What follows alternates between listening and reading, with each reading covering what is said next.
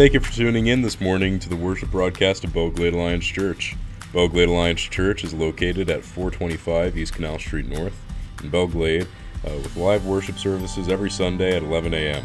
For more information, visit us online at www.belgladealliance.org. Now let's join Pastor Kevin for this morning's message. We are celebrating today Palm Sunday, and Palm Sunday, as you read about it, and we will in just a few moments, it celebrates the triumphal entry of Jesus into Jerusalem. And yet, if we are aware of the story, if we're aware of the historical events that we read about in Scripture, even as we reflect on that moment, there are things that should pop into our head.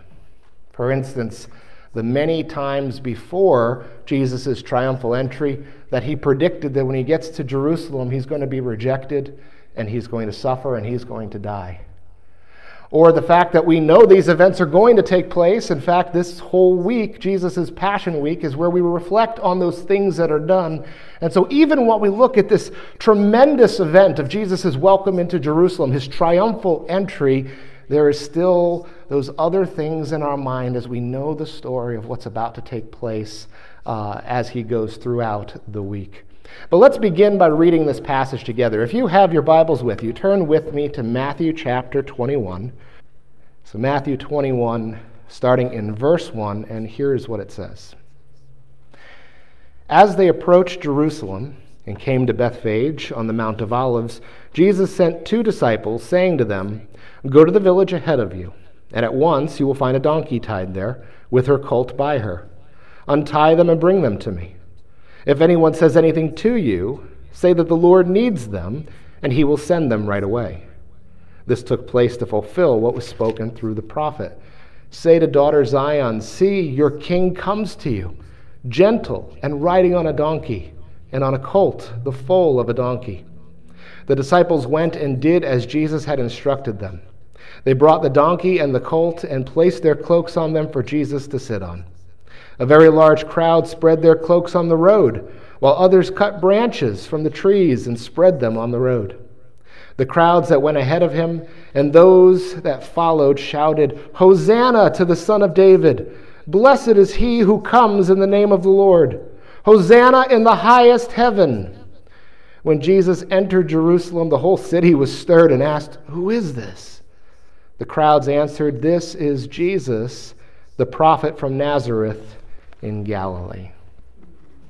And so again, we see here what we celebrate on Palm Sunday, Jesus' triumphal entry. For a while now, in the narratives of the Gospels, we see Jesus doing all the things that Jesus is known to have done, the healings, the teachings, all these other kinds of things, as he is moving toward Jerusalem, where he will meet his ultimate purpose and even coming to the earth. And we could read this passage again and just be so excited. Hey, look, everything is going really well. In fact, for Jesus' followers, we see in the parallel accounts that is exactly what they thought. Look how great it is. Praise God. Things are going well. And yet things, as you know, change. But let's take a look at just some of the things that we see reflected here in this passage. We see, first of all, this shouting of Hosanna. Hosanna means save. And so they're calling out to Jesus to intervene. They're calling out to Jesus to save.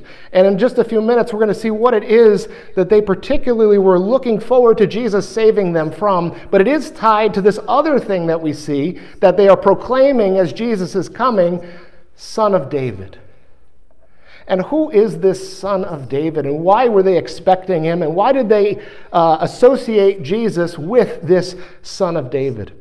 Now we know from the beginning of Luke's gospel, this prediction from the angel when Jesus is being born, that he is a descendant of David, and he will be the one to take David's throne. And this was the expectation. That Jesus was in fact the Messiah who would come and establish his reign in Jerusalem over all of Israel and all of these good things that they have been promised in the scriptures and repeated by their parents and held on to in dark times. They were expecting the fulfillment of this to come in Jesus. And as he came in just the same way that Zechariah prophesied on a donkey, they got excited. Perhaps this is the moment. Perhaps this is the man. Perhaps all the things we have longed for are about to happen in our day, in our midst. And yet we know what happens just a few days later, and I think it's important that we turn there and take a look at that as well. Turn with me just a few chapters later, Matthew chapter 27. Matthew chapter 27, we're going to start reading in verse 20. This is Jesus after his arrest. After he stood before the high priest and the Sanhedrin, the rulers of the Jewish people, and they condemned him. And after he had been turned over by them to the Romans, to Pilate, who is the governor over Judea, appointed by the Roman Empire to be at that station. And here Jesus is before, on trial, if you will, before Pilate. And there's crowds of people. Lots of people gathered all around, including those who were his accusers. And here's what we see, starting in verse 20. But the chief priests and the elders persuaded the crowd to ask for Barabbas and to have Jesus executed. "Which of the two do you want me to release to you?" asked the governor. "Barabbas," they answered. "What shall I do then with this Jesus who is called the Messiah?" Pilate asked. They all answered, "Crucify him." "Why? What crime has he committed?" asked Pilate. But they shouted all the louder, "Crucify him." When Pilate saw that he was getting nowhere, but that instead an uproar was starting, he took water and washed his hands in front of the crowd. "I am innocent of this man's blood," he said. It is your responsibility." All the people answered, "His blood is on us and our children." Then he released Barabbas to them, but he had Jesus flogged and handed him over to be crucified. This has to beg the question, because we're not talking about a long period of time. We're talking about days. In fact, if we look at our Holy Week, Passion Week, if we consider the events that happened between Palm Sunday and Easter, today is Sunday, and by Friday, he's being crucified. Thursday night, he's being arrested. What happened in such a short time that 5 days later, all the crowds are screaming, "Crucify him"? And you have to just imagine that at least a good amount of them were among those who either were shouting, chanting, excited about his arrival at Jerusalem, or at least were just amazed about what was playing out before them as Jesus was entering, and all of these crowds were praising him and looking forward with eager anticipation to great things. Why turn on him now? And so I want to talk to you a little bit about what happened. What was it that they expected that perhaps didn't go the way they expected it? And why is it that they would have even expected these particular things of this Son of David, of this Messiah who would come? And how did Jesus not meet that expectation when he arrived? And so I want to look at just a couple things together. And the first thing is this, that they weren't looking for a Savior, at least in terms of a spiritual Savior. They weren't looking for somebody to come and die on a cross for their sins. They weren't looking for the things that we typically think of or associate Jesus with. They were looking for, as was promised in their scriptures, a king, a human king, a descendant of King David. The king who God promised, your dynasty will endure forever. One will come in your line and reign over your kingdom from your throne forever and ever and ever. And remember that for hundreds of years at this point, that line of David seemed to be broken. And yet promises of God were that it would one day be restored. This is a people group who saw the end of the Davidic monarchy when the Babylonians invaded Jerusalem and carted their people off into exile, as they saw the temple of God lying in ruins along with the rest of their city of Jerusalem. People who, even when they returned back, never had another king in the line of David, who had constant oppression and conflicts with all of these foreign nations. And even now, as Jesus is coming, here is the Roman occupation, the Roman Empire, this oppressive people who everywhere you looked, there was signs of their kingdom encroaching upon Israel. And as they saw Jesus coming, perhaps now, perhaps in him, God will restore the kingdom and put David's son on the throne. A lot of them expected that Jesus would, in fact, overthrow the Romans and establish a Jewish state. In fact, in their history, in recent times, there have been those who God used to rise up and to lead a revolt against an oppressive nation that had set themselves up in Israel, and they had been victorious. And in Jesus' day, they celebrated these heroes of old, these ones who for a time were able to achieve miraculous victory. And as they saw Jesus and hoped that he was the Messiah, they had no less an expectation that he would, as king, overthrow the Romans, expelling them from their land and setting up once again a sovereign, independent Jewish state.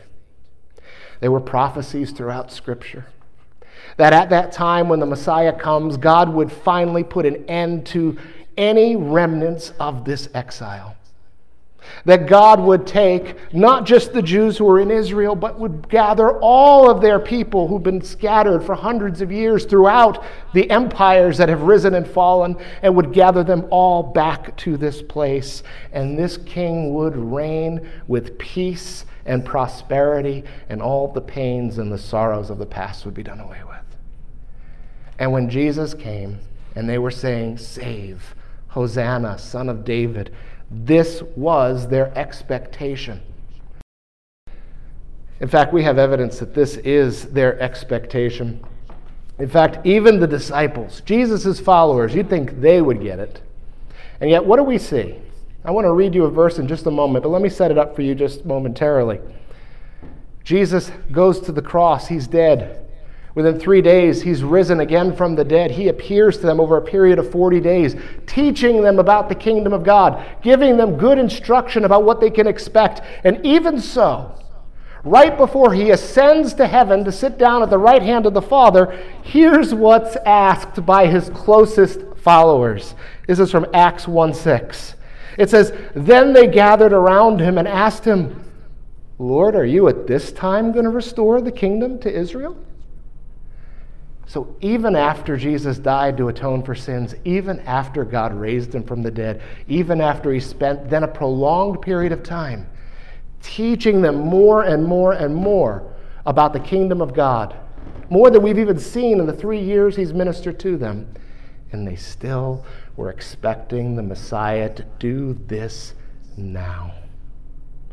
So what about this crowd?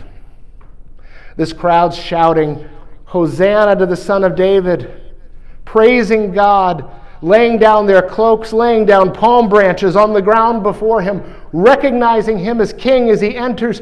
Why do they turn on him? Because they didn't expect him to come and be subject to the Romans. They didn't expect him to be condemned by the religious leaders. They expected an uprising. They expected a fight for their people. What do we see? Chapter 27 of Matthew, verses 20 through 23. "But the chief priests and the elders persuaded the crowd to ask for Barabbas and to have Jesus executed." I want to read that verse again. "But the chief priests and the elders persuaded the crowd to ask for Barabbas and to have Jesus executed." And then, consequently, verse 21, "Which of the two do you want me to release to you?" asked the governor. "Barabbas," they answered. "What shall I do then with Jesus, who is called the Messiah?" Pilate asked. They all answered, "Crucify him." "Why? What crime has he committed?" asked Pilate. But they shouted all the louder, "Crucify him." Jesus was rejected by the leaders of the people. I'd like to believe in our church that you put at least some stake, some trust in your elders, in your governing board, in your pastor. We don't have ultimate authority. We're human. We make mistakes. But there's something to be said for those leaders over you. And certainly in Jesus' day, this was exactly the same case when it comes to the leaders of the Jewish people. These were the elders of the people. These were the religious leaders. These were the ones who interpreted the laws. These are the ones who took charge of the spiritual life of the people. These are the ones who were mediators, if you will, between God and the people of Israel. There was a huge amount of trust and respect for their decisions. And certainly, if Jesus was coming and he was the Messiah, wouldn't their own leaders have received him? And so when the chief priests, when the leaders, the elders among the people are saying, we're going to shout to crucify him, they thought, certainly we were wrong. This was not the one. Also, Jesus, who they expected to come and to deliver them from the hands of the Roman Empire to establish Jewish autonomy, Jewish independence, a Jewish kingdom, yet again, just as the Scripture had promised, he didn't come opposing the Romans. He stands now condemned before them at their mercy, facing trial under a Roman procurator. And it's interesting, it's so telling. It didn't dawn on me till yesterday. How many times, raise your hand if you've ever read the Bible, the same passage you've read 100 times, and you got something you didn't get before. Raise your hand if you had that moment. Okay, good. I had that yesterday. I love that. So don't think your pastor knows everything. I certainly don't. I'm sure nobody thinks that. But I love those moments, those epiphanies, those moments where it's like, I never saw that before. Here's what I found interesting. How amazing it is. Again, this is what they were looking for. Jesus, they realized, was not going to fit the bill. Who did they ask to release instead? A zealot, an insurrectionist, one who's guilty of murder. What murder? Probably a murder of a Roman in their fight to raise people up in response to this Roman occupation. Barabbas. Jesus is not going to be our zealot, our clarion call. He's not going to be our fighter. He's not going to be the king who destroys his enemies and gets rid of the Roman Empire. But Barabbas will continue to fight with us. Release Barabbas to us. How fitting it is for this moment as they missed what God was doing through Jesus and instead looked to this man, Barabbas, who would continue to do what they had hoped the Messiah would do. We know what Jesus' understanding of these events were. For Jesus, nothing was off course. For the people, everything was off course. We had hoped that he would do this. We had hoped that he'd do that. But for Jesus, there was no doubt. Jesus was going exactly where he knew he would. If you were with us last week, we took a look at Jesus' Last Supper. I want to remind you of these words from Matthew chapter 26, as Jesus, here in the middle of a Passover Seder, is drawing a line of connection between the very first Passover, where God, by his grace, provided a substitute, a lamb, whose blood would be put on the doorpost so that they would not be judged because of their sin and death would pass over them. And Jesus looking forward to the death that he would die, where his blood would cover, so that just judgment would again pass over. Here's what he says, Matthew 26, 27 through 28. The text says, "Then he took a cup, and when he had given thanks, he gave it to them, saying, 'Drink from it, all of you. This is my blood of the covenant, which is poured out for many for the forgiveness of sins.'" And so as Jesus takes this third cup of the Passover meal, the one that's after supper, the one that's referred to as the cup of redemption, the one that is tied to that lamb that was slain as a substitute, as a sacrifice, so that sin might be covered over by God's grace, Jesus takes that cup and says, "This cup is the new covenant in my blood, which is poured out for the forgiveness of sins, for the forgiveness of many." Jesus knew what he was doing.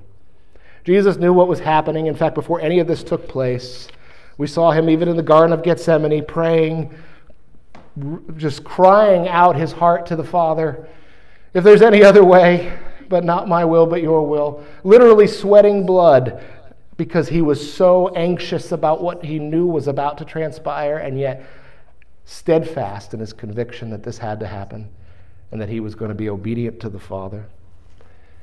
Jesus knew what he was doing. Everyone else's perception of his death was very different. Jesus' perception of his death was that it paid the price. It did the job to reconcile lost people to the holy God, that sins might be covered and people wouldn't receive the judgment. But here's what everybody else saw. Here's what the crowds who shouted, "Crucify him," saw.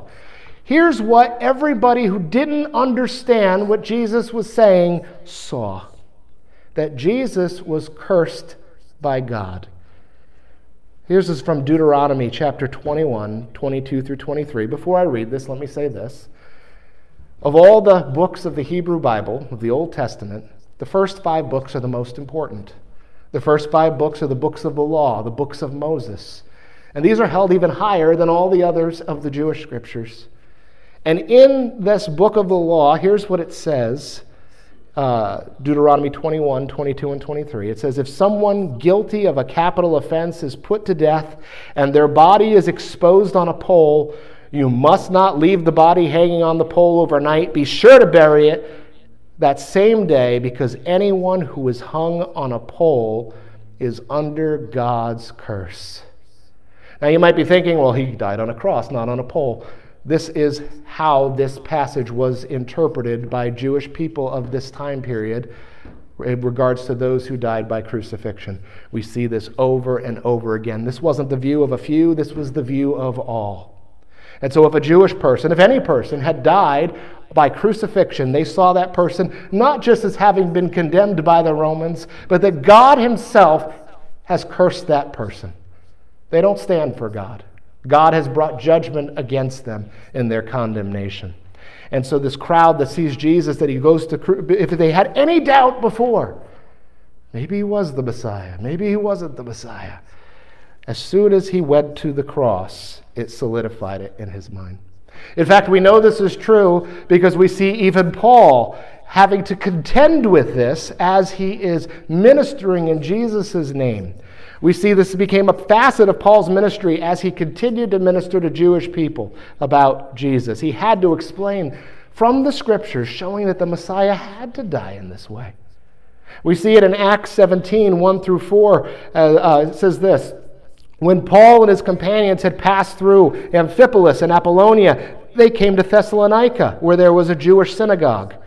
As was his custom, Paul went into the synagogue, and on 3 Sabbath days he reasoned with them from the scriptures, explaining and proving that the Messiah had to suffer and rise from the dead. This Jesus I am proclaiming to you is the Messiah, he said.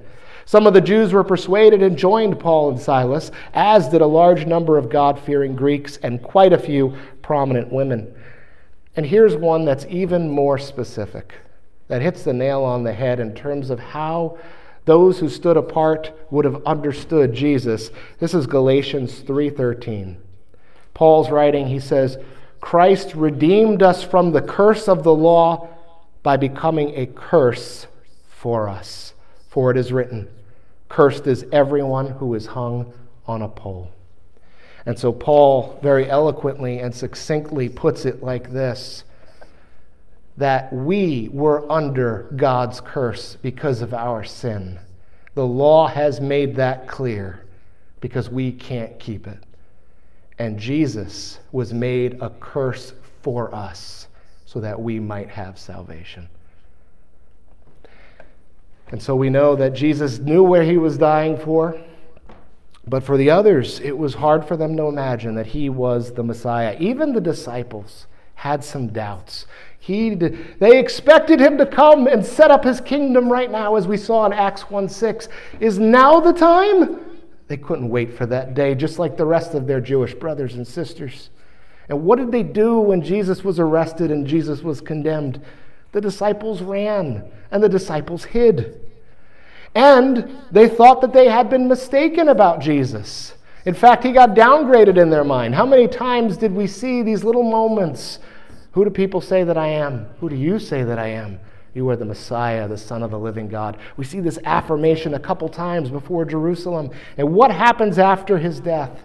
We read this account after Jesus' resurrection, as he's appearing to some of his disciples on the road to Emmaus, and we see this little window into their understanding of those events that just transpired. This is from Luke 24, verses 19 through 21. It says, "About Jesus of Nazareth, they replied, he was a prophet, powerful in word and deed before God and all the people. The chief priests and our rulers handed him over to be sentenced to death, and they crucified him. But we had hoped that he was the one who was going to redeem Israel. And what is more, it's the third day since all of this took place." This is Jesus' followers, the ones who believed he was the Messiah, and now they refer to him as a prophet. Those who say, we had hoped that he was going to be the one to redeem Israel. And in just a few verses later, Jesus reveals to them, you realize who you're talking to here?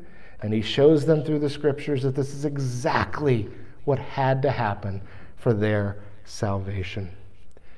And what a beautiful picture.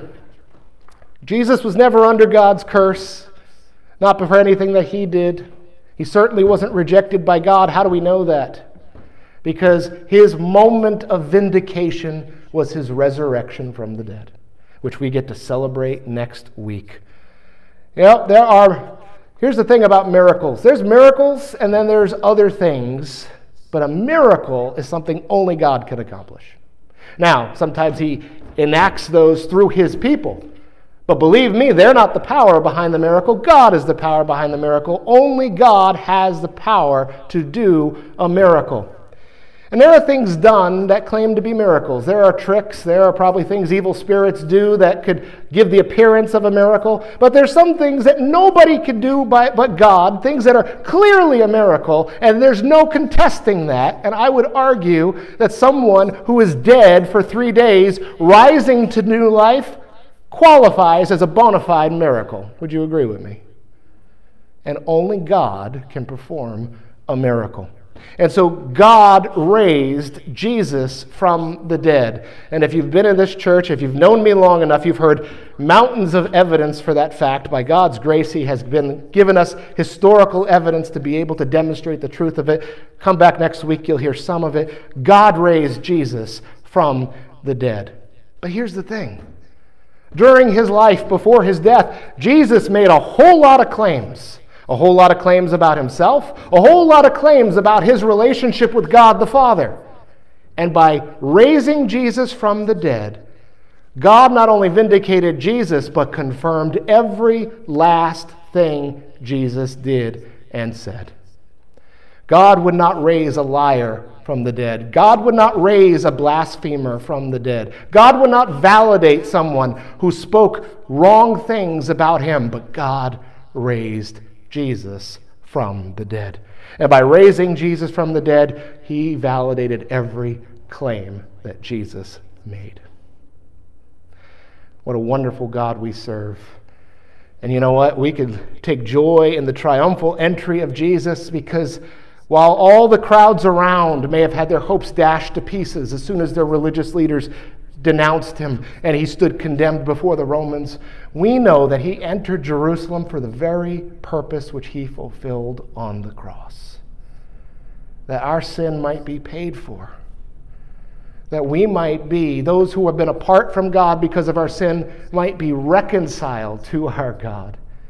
That we who have been dead, walking around as dead people, spiritually cut off from the source of life, can have new life, eternal life, now and forever.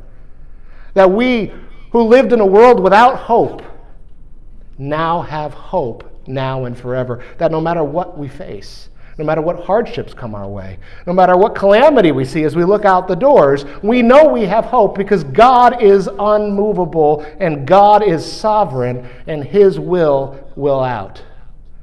Praise God.